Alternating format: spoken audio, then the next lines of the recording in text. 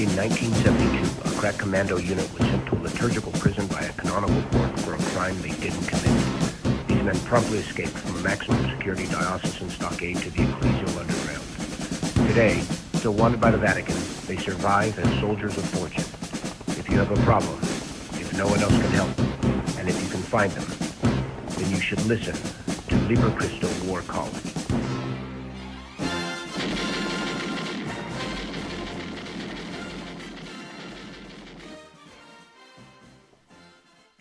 Wednesday War College, Jess Romero, Dan Schneider. Today's gospel at Holy Mass, the last verse says a whole lot. It says, much will be required of the person entrusted with much, and still more will be demanded of the person entrusted with more. Well, what the heck does that mean? It's also an eschatological gospel. It's talking about you must also be prepared for at an hour you do not expect the Son of Man will come. The Catholic Church, we've been given the fullness of truth. We've been given the deposit of faith, divine revelation, sacred scripture, sacred tradition. And many people are misusing it, Dan. Even in our church, people in high places are misusing this pearl of great price that's been given to us. And that's what we want to talk about today. Again, to much who has been given, much will be expected. I can't imagine the authority, the power, the office that's been given to a pope, a bishop, a cardinal, a priest. They're going to have much more at their exit interview to answer for than you and I, the simple, lowly little lay people here with a microphone. But before we get into that, I want to ask you a question about, I saw an article about a mom living in a haunted house. And she reaches out to the previous owner, gets eerie response report. And this is in your neck of the woods, so I think it'd be interesting for, it's just a paragraph. Let me read it, then I want you to comment on it. A woman living in a haunted 1920s New Mexico home says her cat and son see a haunting presence. Renee Valdez said her son told her about a man that I see in my room with an old hat that peeks in from the bathroom.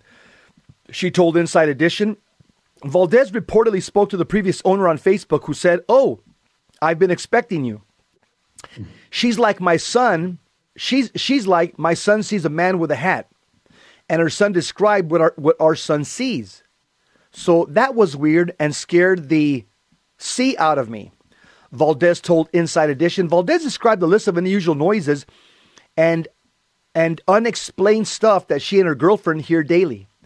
There is an unconnected doorbell that violently dings at night, a basement camera that caught the chairs sliding across the floor, and an Alexa device alerting them about calls ringing from inside the house, she said. However, what freaks her out is her pets' responses. The pets have the most reaction, said Valdez, who specifically mentioned her gray cat, Ruth. Ruth sees things in the bedroom constantly. I mean, they interrupt her. It follows her. It moves around. Valdez told Inside Edition, I mean, she's always seen it, and it freaks me out. I don't like her reactions because her ears go back. She's definitely following something that's up there. Valdez, her girlfriend, her son, and the pets still live in the house and plan to stay there with their shadowy roommate. I feel like I'm in its space more than it's in mine, or than it's in mine in a way. Valdez said, whatever it is here before us. They're not bothering us, so I'm going to let it go. I kind of love him, she said, like in his own way. He's like the icing on the cake of the creepy 1920s house that I bought. Well, the first thing I have to say is, just from reading the article, these guys are living in fornication. So they're living in mortal sin, which attracts evil spirits. It makes yourself vulnerable to diabolical attacks. Dan, this is in your neck of the woods. People talk about haunted houses. We call them diabolical infestation. There's two types of presences could be in a house, correct? There can be a demonic presence, or there could be a wandering spirit, or what do they call them? Correct me. There you go. Yeah. So you could have two types of presences. You could have an infestation of place by a diabolic force, or you could have a a purgative soul who goes there. Just if purgative souls are extremely rare, if they're allowed to go by God's providence, it's there to ask for prayer. Normally, there's a place where some kind of grave sin took place, and so they need the help of the prayers of the mystical body to pray for them as they're suffering for those sins in purgatory. So there'll be a distinct difference between an infestation and a purgative soul. Again, even Saint Charles Borromeo in the rite, the prenantundra, the preamble to the rite of exorcism says if a spirit shows up claiming to be a disembodied soul or purgative soul, he said, ignore it. It's most likely a trap or a lie. So chances are this is something diabolic. Normally, you can tell by the trigger. It gets better with prayer. When you have if it's a purgative soul, as you pray or have mass sent at location or for the location, if you pray the rosary, the little office for the dead can be prayed there. It's very effective. But normally it's not that way. It's more, if it's a diabolic force, it's going to be destructive. It's not going to respond to prayer. It's going to get worse with prayer. And so in a case like this, it sounds to me like it's sounds like two women raising this child, and the child sees it and the cat sees it, but they're cool with it. So what you have in this particular case is probably a case of infestation. It was certainly there beforehand, according to the previous owner. This is why many states in real estate that has to be declared before someone sells a house. It's now legal in some states to sell a house that that there might be something else present there. And so for some reason, there's a demon there, some evil took place there, and so the demon's claiming the territory. And the fact that they're not trying to get it out, that they're cool with it, just shows that the compatibility with it.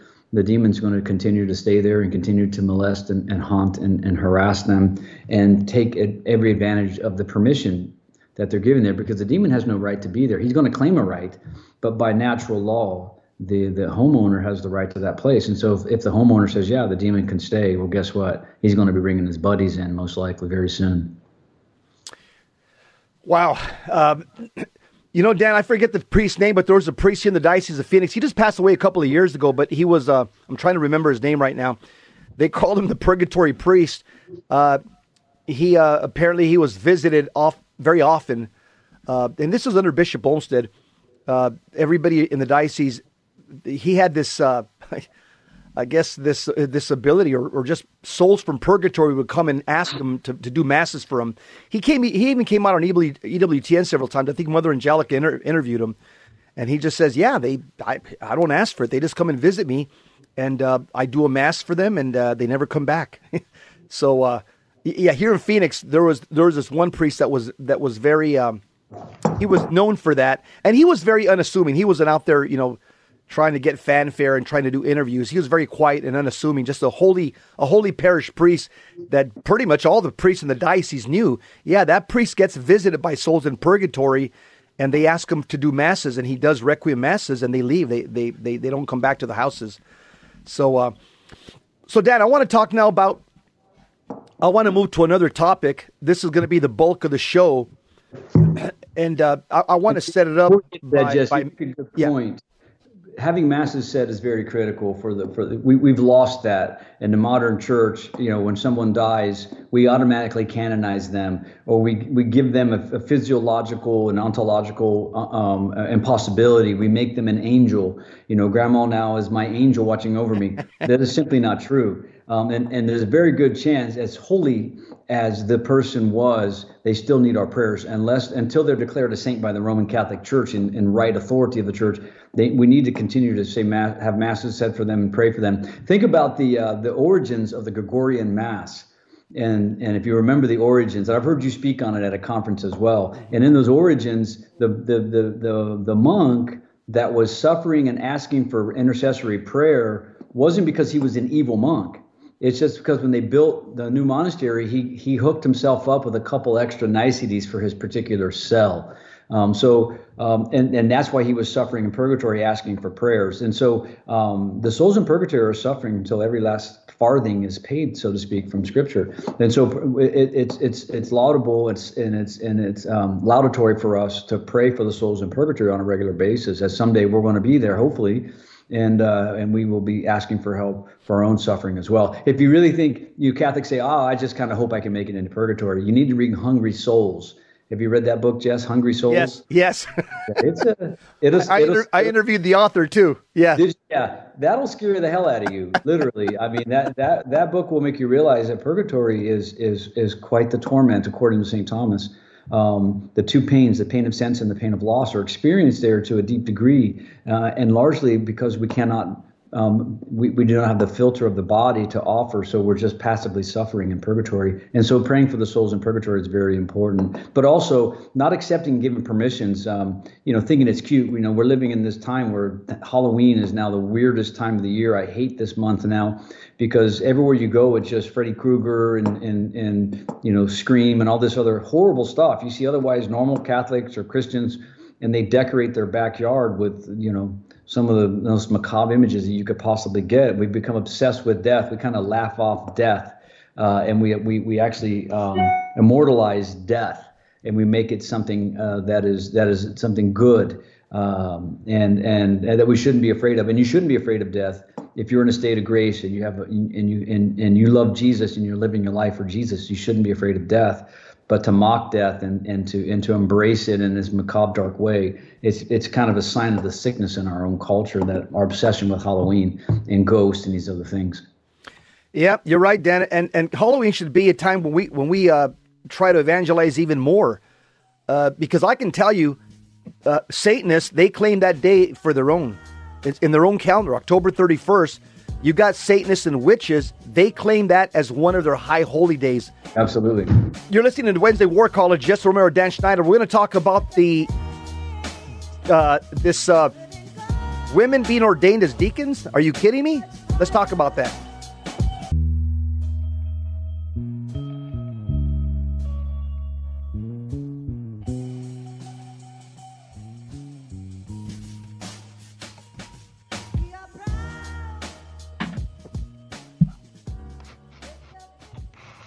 Wednesday War College. Yeah, Dan. Yeah, Halloween's right around the corner as well. And, there have been some giants in the Catholic Church that have mentioned some things about Halloween. I'm trying to find it right here. Pope Benedict XVI, he actually said something about Halloween years ago. Pope Benedict XVI says this: Halloween is dangerous. Pope Benedict slams Halloween as an anti-Christian festival. Pope Benedict yesterday said, this was back in 2009, he branded Halloween as anti-Christian and dangerous. The condemnation follows criticism from Catholic bishops who this week urged their parents not to let their children dress up as ghosts and goblins. I also have there's also another, Father Gabriel Amorth. Celebrating Halloween is like celebrating the devil. And there's a longer paragraph. You also have Father, how do you pronounce that? Bonatti, the head exorcist of the Catholic Church right now. Father Aldo Bonato. He also says, he warns parents of the dangers to children and said the events that the Halloween promotes the culture of death. He says Halloween pushes new generations towards the mentality of esoteric magic. Yeah, I have a whole word file here of very orthodox prelates that are warning us about the dangers of Halloween. Archbishop Cardinal Norberto Rivera, he says, Halloween has nothing to do with the celebration that gave it birth. Halloween is harmful and contrary to the Catholic faith and to the Christian life. He's the top cardinal in Mexico. Father Fortea says the same thing. He says the celebration of Halloween 1 century ago was very naive. It was a question of costumes, some candles, something very similar, and little communities that wanted children to enjoy a very healthy way. Unfortunately, in the last 15 to 20 years, the celebration has become more and more esoteric or oriented towards the occult. Costumes really are very bloody. Something that is disgusting is not beautiful for the children who have a fun time. It's something horrible and in very bad taste to see children in that way. So yeah, Dan, you got some giants here that are saying that Halloween now, what it's morphed into, it's not what probably something that you and I experienced, when we were kids, 50, 60 years ago. It's a different animal now. Yeah, yeah. You back there, you dress as a hobo. You put on your dad's Yeah. old I military was like a uniform. hobo every year. I was a hobo every year. Yeah, yeah, yeah. Yeah, I would put on my dad's Air Force uniform, hobo cowboy. You know, you go as a cowboy. Hobo was always a fan favorite. A young lady would go put in her mom's clothes and try to dress as an old woman. I mean, it was very innocent, you know, and it was anticipatory. It was All Hallows Eve. It was anticipatory. It was All Souls Day, and anticipatory for All Saints Day. And we've, again, like everything else, we've detached the Christian meaning behind these things, and now the enemy has come in and usurped them in our culture as this embracing of the occult. It's no longer just embracing of darkness; it's embracing of murder, mass murder movies, horror culture, and within that, the occult. I know in El Paso, Texas, I think this week or next week they're having a meeting of all a conference for witches in the area to come together and, you know, teach each other how to do their dark crafts. And this stuff is very real, it's very serious, and the Christians need to wake up and realize this is the culture that we now find ourselves in. We find ourselves behind enemy lines very quickly, so we have to learn how to pray and learn how to live our Catholic faith in a truly authentic way. Yeah. I don't remember when I was a kid, 50 years ago, 40, 50 years ago, when I was a teenager, I don't remember the houses being adorned, many houses so dark with, headstones in the front yard and skeletons hanging by the neck on trees and witches and brooms and gargoyles. The things that I see now in people's houses, I'm like, where did you buy that? You know, where do they sell this dark paraphernalia? I didn't see that when I was a kid in my neighborhood over in the Los Angeles County. But things have just gotten, I would just say that the devil has doubled down, and he feels very comfortable now, basically showing his cards on Halloween. So speaking about Halloween, talking about something scary is happening over in the Synod and Sin. Let me mention one topic that's front and center. It's the ordination of women. I'm looking at this one news from Gloria TV, this one news post. It says, drafter of ex-Synod document says, glad to see women invalidly ordained. Sandburst Bishop Shane McKinley, one of the 13 drafters of the ex-Synod's final document, is glad that invalid female ordinations are being addressed. The bishop said, if it were to be that the outcome was for ordination to the diaconate to be open to women, I'd certainly welcome that, he enthused. This is a Catholic bishop, by the way. But women's ordination is just a diversionary tactic to distract from the real aim of the ex-Synod, the promotion of homosexual sins. Bishop McKinley claimed that the talks at the ex-Synod on homosexuality dealt with church teaching, but there was also insights into very personal experience and personal encounters, and that was very, very warmly received by the homosexualist assembly. And there's a picture there. It's got a bunch of bishops and prelates in a room at the synod, and the devil just gets off the stage, and the devil just finished giving them a lecture, and it says, I need to go home. It's just too dang hot in there. Here's another post that I want to share. This is on X. This is by Heidi Schlump, world's foremost scholar on women's deacons, responds to news that one synod participant says that the synod is discussing how more theological consideration is needed on the issue. Also, another post on X from Phyllis Zagano. The work has been done and the topic has been discussed for 50 years. The ITC found in favor of women deacons in 1997, but the president, Cardinal Ratzinger, refuses to promulgate the findings. So this has been in the works for many years, Dan. Yeah. And here's another. This is the longer article, but I'll just give you the high points, and I want to have a conversation on this. I want to go through the history of this with you, Dan. This article is it's called Exclusive. Bishop on Synod Drafting Committee expresses openness to women deacons. So I'll just read some of the high points here. It says, one of the 13 members of the committee expected to draft the hotly anticipated final document from Pope Francis' ongoing Vatican summit on the future of the Catholic Church has expressed an openness to ordaining Catholic women as Catholic deacons. In an exclusive interview with National Catholic reporter, Australian Bishop Shane McKinlay, elected to the committee rolled by his peers at the October 4th to 29th Synod of Bishops, said of discussions about women's ordination, quote, "I'm glad that it's being addressed," close quote. Noting that the possibility of ordaining women as Catholic deacons is mentioned in the Synod's working document, Bishop McKinlay said the issue was included because there was such a wide representation of people who brought it up during the 2-year consultative process ahead of the Vatican Assembly. Here's what he says again, Bishop McKinlay. "I'm glad it's here. I'm glad it's going to be discussed.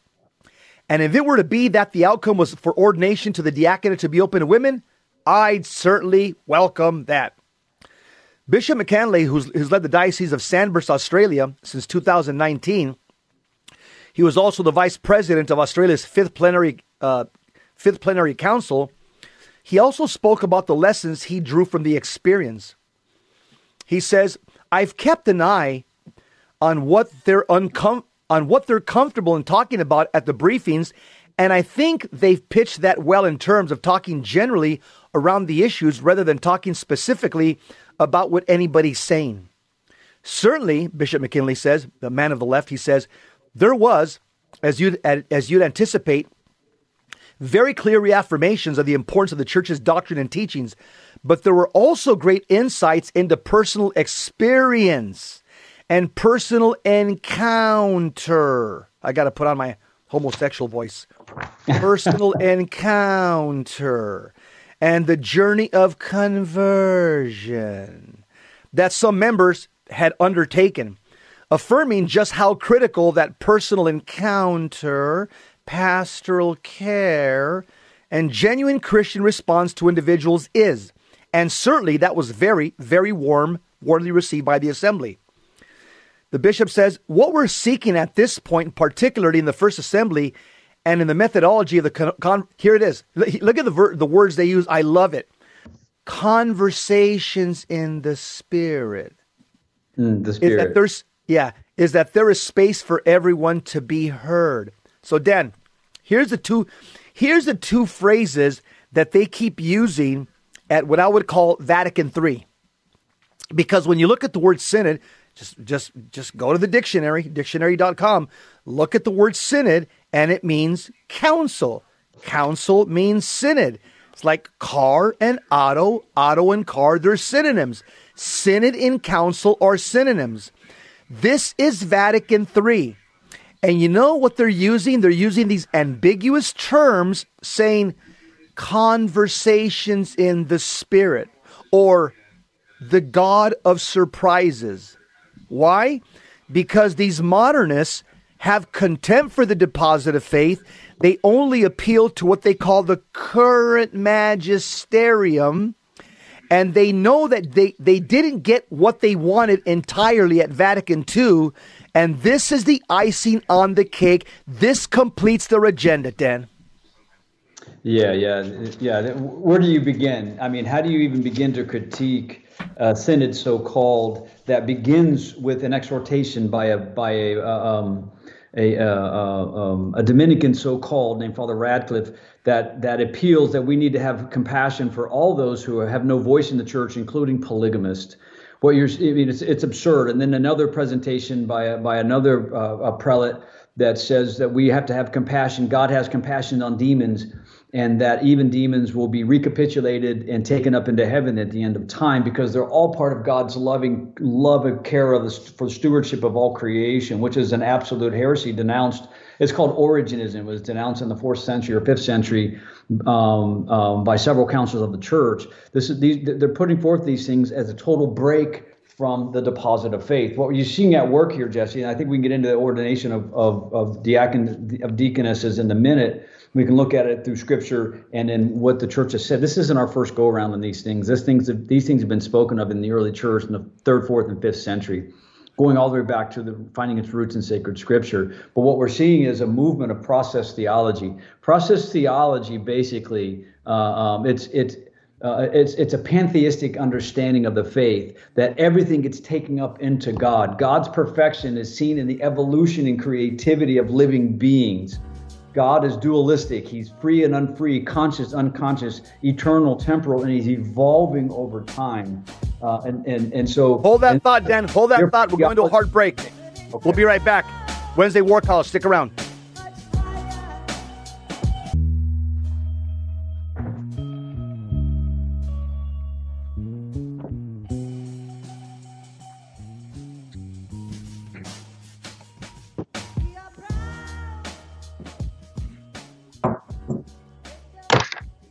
Wednesday War College. We find ourselves in the midst of diabolical disorientation right now in the Synod of Synodality. The two terms that are being bandied about to try to ram through the ordination of Catholic women to the office of deacon is we have to have conversations in the spirit, whatever that means, and we serve the God of surprises. And by the way, that God of surprises, I don't find it anywhere in Scripture and tradition. I've never heard of that way of describing God. But Dan, what's inherently wrong with what they're trying to do at this synod with this ordination of women to in the book of Romans, I think it's chapter 15, there is a word that's used there to describe a female in the New Testament as a deaconess. So yeah. I guess some people would argue there is a biblical precedent for this office. Do you have that verse in front of you? Can you read it? And can you... It's Romans 16:1. Phoebe, our sister, who is also a minister of the church of Cenchreae. In the Greek, they use this diakonon, tas ecclesia. So a diakonos is a servant. So whenever you doubt what the Greek means, go to St. Jerome and see what the Vulgate says, because Jerome is the uber literalist. He will always bring you to a literal interpretation. So Clementine Vulgate says, "Quae est in ministerio ecclesiae," she who is in the action of service, the instrument of service. Menestre doesn't use diaconissa, because at this time there was no such a phrase, there was no such order of female deacons. And the Clementine, or the New Vulgate, "Quae est ministra ecclesiae," who is a servant of, someone who works in the service of. So anything from vacuuming the church to bringing communion to this, or not bringing communion, but to visit the sick, homebound visits, bringing food to the poor women, service to women done by women in the early church. So this is someone who did acts of service, has nothing to do with the office of deacon. But that's the first thing they throw out. The second one they throw out is 1 Timothy 3. Similarly, women, first it lays out, it says, similarly, deacons must be dignified, not deceitful, not addicted to drink, not greedy for sordid gain, holding fast to the mystery of the faith with clear conscience. Moreover, they should be tested first. Then, if there is nothing against them, let them serve as deacons. Women, similarly, should be dignified, not slanderers, but temperate and faithful. So in the footnote of the New American, it says, this seems to refer to women deacons, but may mean the wives of deacons. The former is preferred because the word here is used absolutely. If deacons' wives were meant, the possessive there would be expected. Moreover, they are introduced by the word similarly, as in the verse 8. This parallel suggests they too exercise ecclesiastical functions. Again, this is somebody who is doing a translation with a political agenda, with an agenda in mind. What this means, the women, it says, by the way, it's in the accusative plural, which means it's the object. It's not used. It's not used absolutely just because it doesn't have an article. Greek's a funny language. This is why we have to go to the Latin for clear translation sometimes. It means the men having wives, because not every deacon was married, even today, the men having wives, similarly, just as there are qualities of holiness to be a deacon, if the ones that have wives, the wives should have similar qualities. This is all that St. Paul is telling Timothy. He's not going into a treatise. Later it says that the translation, deacons may be married only once. Interesting, because that's not what the Greek says. Or the Latin. It says they must be men of one wife. which is part of the tradition of the church, men of one wife. That all the married deacons out there, which is a new thing coming out of the Second Vatican Council, all the married deacons out there, if their wives pass away, they cannot remarry. In the Eastern Church, if you get married, if you're married when you get ordained after ordination, if your wife dies, you cannot remarry. So this is an ancient tradition of the church. So to argue because there is no article, the or there or possessive, it's very dangerous because it's not telling you that there should be women deacons. What the Greek is actually saying this is the quality of the wives of the men who are ordained deacons. Remember back in Acts 6:3, brothers, select from you 7 reputable men. 7 reputable men. And I could go on and give you a little grammatical lesson and all the errors of that assertion in that one footnote. But I can tell you that the tradition of the church has always been, going back to Scripture, that it, from the beginning, has been held as the all-male ordained priesthood. But again, the participants and the organizers of the synod, they care not for tradition. They care not for the deposit of faith. In fact, they don't even want to use that word. The deposit of faith is a dirty, nasty phrase to the progressive theologian and prelate, because they don't want to hear that we stand on the shoulders of giants, that these things have been hashed out from the early church, from the beginning, and what they're trying to do is just give us a total, complete break. Again, it's process theology. Let me give you an example. This is from Father Hardin's book, the Modern Catholic Dictionary. A view of reality of what Christianity calls God, which sees everything still in the process of becoming what it will be, not what it really is. It is called theology because it's a form of evolutionary pantheism, which postulates a finite God who is becoming perfect, but not, as the Christian believes, an infinite and all-perfect God from eternity. It's called process because it claims that the universe, including God, is moving towards completion, without identifying what this completion is or when or whether it will be reached. On these terms, there is nothing stable, nothing certain, because nothing really is. That sound familiar? It's going all the way back to William Ockham in the 12th century, the foundation of nominalism, which brought about the Protestant revolt and Lutheranism. That everything is truth in name only. Philosophically, it's called immanentism.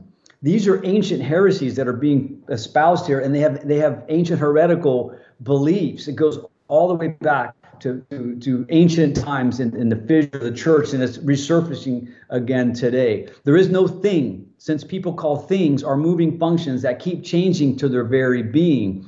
Everything, including thinking mind, is ever becoming what it was not and ceasing to be what it is. This is process theology. Here's what it sounds like in practicality. A cardinal named Roche from England, who's a prefect for the Congregation for the Worship of the Sacraments, was asked, why does this pontificate think it can suppress the Latin Mass? His answer, quite simply, theology changes. That was his answer. So this is the mindset that's process of those theology. that are running this. That's process. That's process theology. theology. Yeah. Exactly. So yeah. this is Dan, what's happening. Yeah. I'm wondering why they didn't invite you. You would have just cleared this thing up in 10 minutes. Had you been there, you would have got a chalkboard like Fulton Sheen and a chalk, and you would have taken all of them to school in 10 or 15 minutes, and you would have settled this whole debate. I can't believe they didn't have anybody like you there defending the deposit of faith, again, because they have an agenda. And they're only giving people on the side of orthodoxy, you know how much they're giving them to speak? 3 minutes. You got 3 minutes to say your piece, and that's it. Shut up and sit down. But the fact that they've invoked the papal secrecy is telling. You're not allowed under punishment, canonical punishment, to speak of what's going on in the synod. I mean, that should tell us something. Again, this is Stalinistic tactics all over again. What we're seeing is Stalinistic tactics applied to the church. Let's just call it what it is. I mean, I see you're smiling over it because you like it when I get a little fired up. But this is nonsense, Jess. You know it is.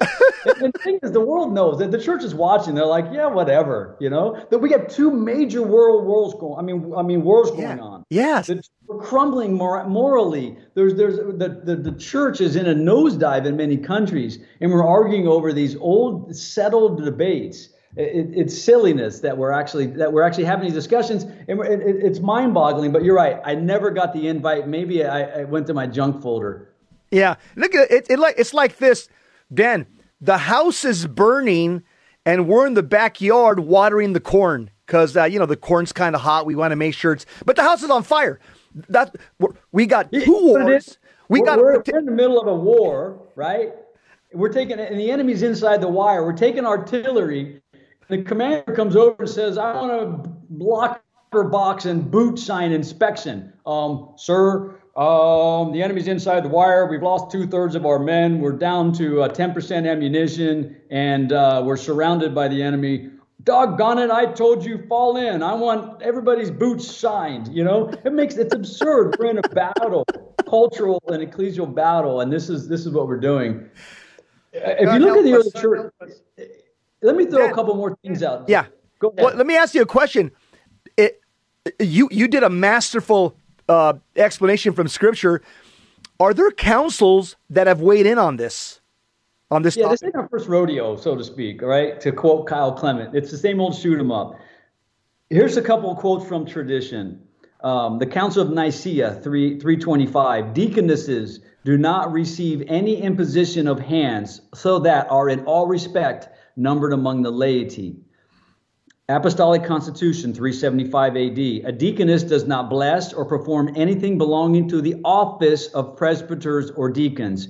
She just takes care of the doors and ministers when women are baptized for the sake of propriety. Explain that. We wouldn't be upset about baptisms during Mass if you had young women there being baptized naked, right? Which is what they did in the early church. So they had to cover them. They had to have propriety to cover. When you baptize immersion style naked, a woman had to be present.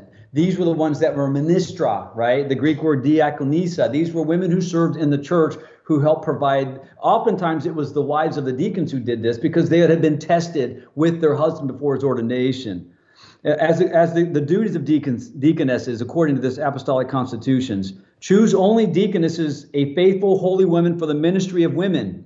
For we need a female deaconess for many things. First, when women are baptized, the deacon only anoints, therefore, the head with holy oil, and after, the deaconess spreads it on them. For it is not proper that women be seen by men. There you go. St. Epiphanius, Doctor of the Church, against the heresies, 374 AD. Although there is an order of deaconesses in the church, they are not appointed to function as priest or for any administration of this kind, but so that provision may be made for the propriety of the female sex. Council of Laodicea, 372. It is not right for women to have access to the altar. First Council of Orange. We'll come back to that one. Hold that thought, Dan. Hold that thought. We'll be right back. Wednesday College, talking about the Synod on silliness. We'll be right back.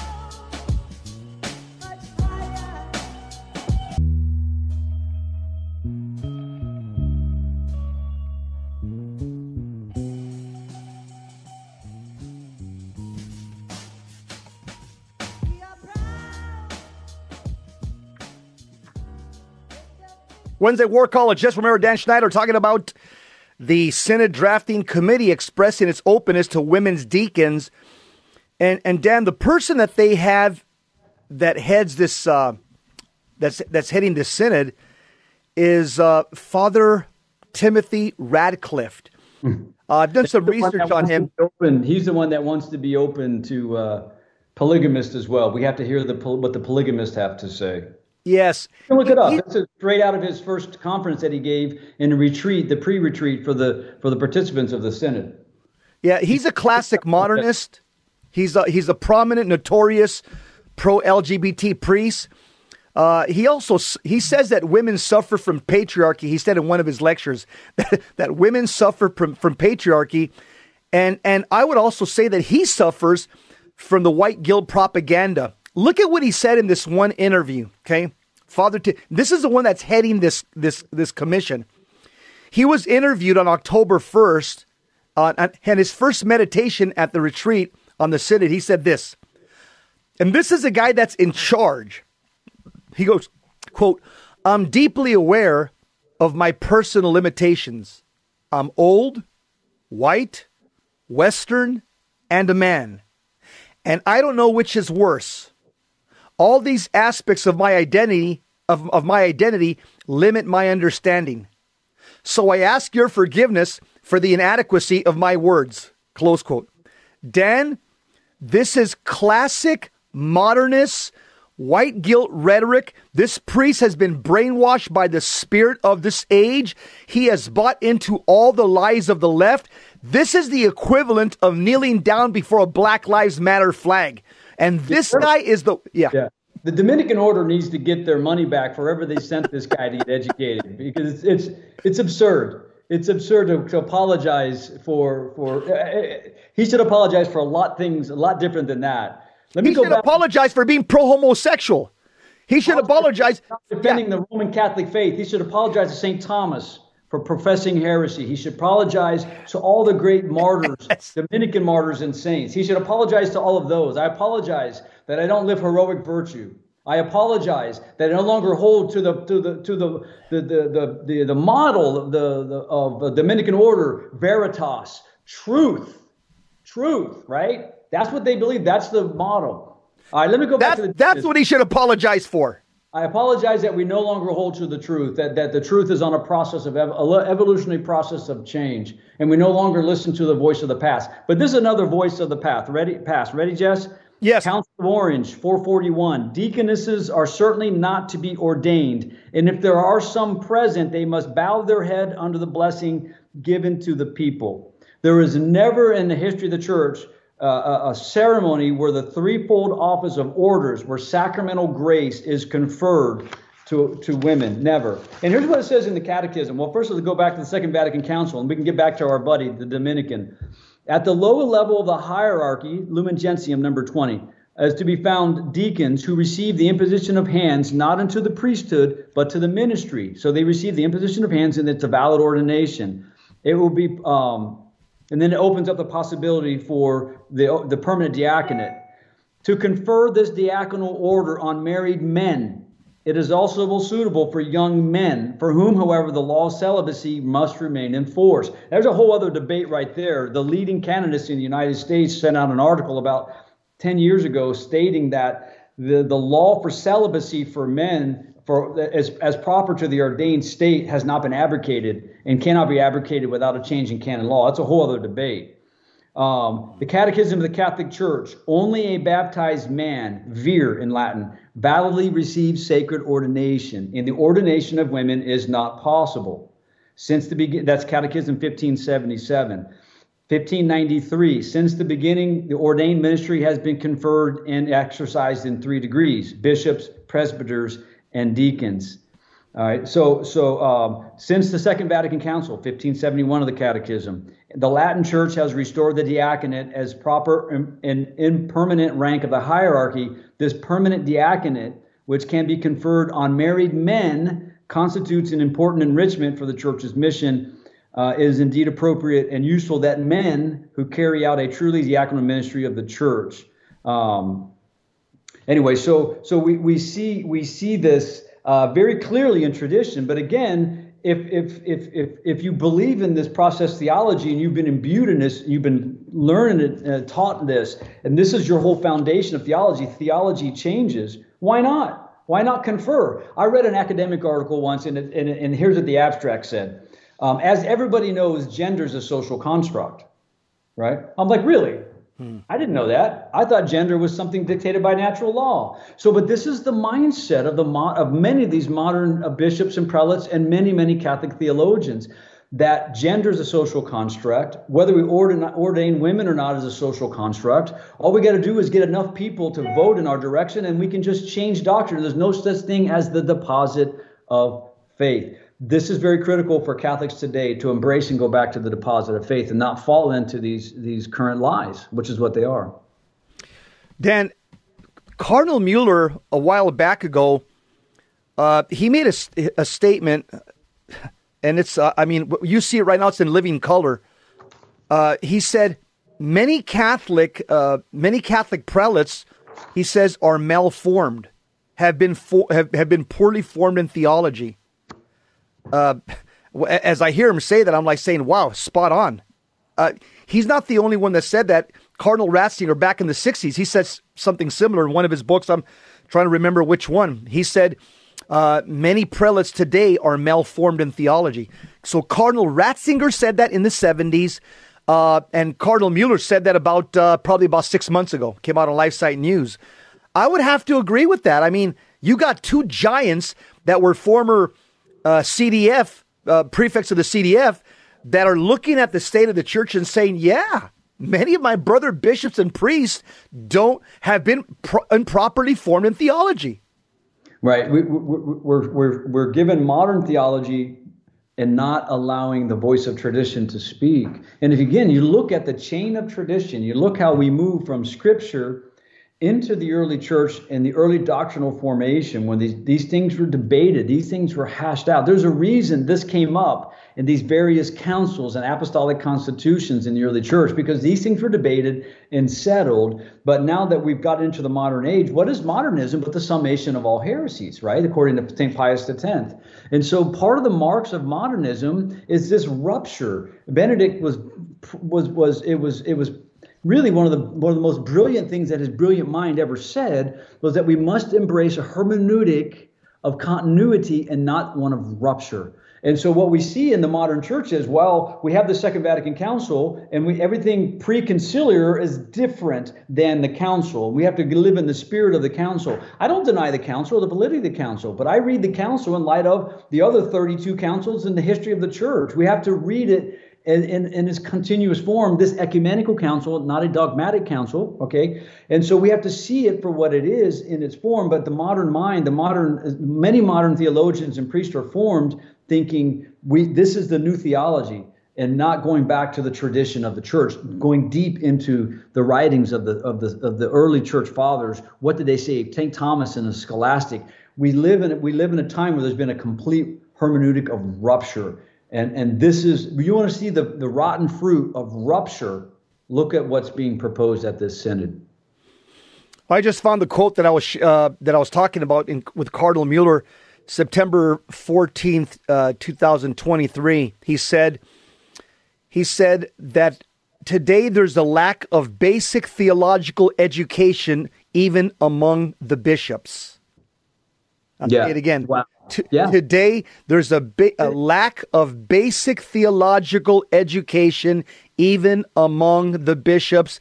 That was said September of this year by Cardinal Gerhard Mueller. Yeah. Here's Richard over at the studio sent us this. He said he researched God of Surprises, and it came from the book of a Jesuit named Gerard Hughes. And the obituary about this Jesuit who came up with this phrase, God of Surprises, his winning ability was to see God in everyday life was complemented by his refusal to be bound by dogma or denomination. Interesting. The God of Surprises. Wow. Right. Wow. By somebody who refuses to be bound by dogma or denomination. And you're looking at a synod of being hosted and pushed by some in the church that refuse to be limited, so-called, by dogma. Dogma is liberating, Jesse. It's liberating to know dogma. The light of dogma reveals to us how we live our Catholic faith. And so to claim to be limited by dogma is just that is actually a Luciferian claim right there. Dan, it's just like I find it liberating that there's stop signs, there's red lights, there's 60 miles an hour, enter here, exit there, don't make a U-turn. That's liberating. That stops cars from piling up and from endless traffic jams and deaths. That's liberating to have that type of order. When I was a pilot, you know what else was liberating? To be flying in a storm, trying to find my way back. And in the clouds, and the aircraft is being thrown around, and you're this close from one mistake that will cause you death. And all of a sudden, you punch out of the clouds on your descent, and you see the runway lights. And it's like, yes, I don't want to be bound by runway lights. I don't want to be bound by what the air traffic control tells me what to do. Listen to the childishness of that. Let the lights guide you home. This is what authentic magisterium does, and the hard edges that give voice to tradition, so that we can see clearly and make it home. It's runway lights. It's street lights, right? This is what dogma is for us, and we live in a time where it's Luciferian, right? We say that it's just a little child that says, "You're not the boss of me, okay? You're not the boss of me." Yeah, that's exactly it. Yeah, it's like I've heard kids say in their small, don't tell that to me. Don't tell it to me. You're not the boss of me. Don't tell that to me. Right? Then the synods claim to be a listening session, but the only people that Rome is listening to are liberal, woke, heterodox Catholics. Okay? Yeah. Like Whoopi Goldberg went to go meet with the Pope the other day. Whoopi Goldberg from The View. Out of Hollywood for being an anti-Semite, and she's bragged about her 6 or 8 abortions, whatever she had. Yeah, she gets 5 divorces. Yeah. She met with the Pope, and she congratulated the Pope and told him she's glad that the Latin Mass is scrapped. God help us. We better listen to old Whoopi. Yes, the prophet. Hey, that's a wrap. That's a wrap, family. You've been listening. You've been listening to Wednesday War College. We're here every single Wednesday with the guys from Liber Cursor. We'll see you next week. Same Christ time, same Christ channel. Up next, you'll hear more from Gary Machuda, Hands-On Apologetics, coming to you from the Midwest Command Center. Remember, we're called to be great saints. Don't miss the opportunity. See you next time.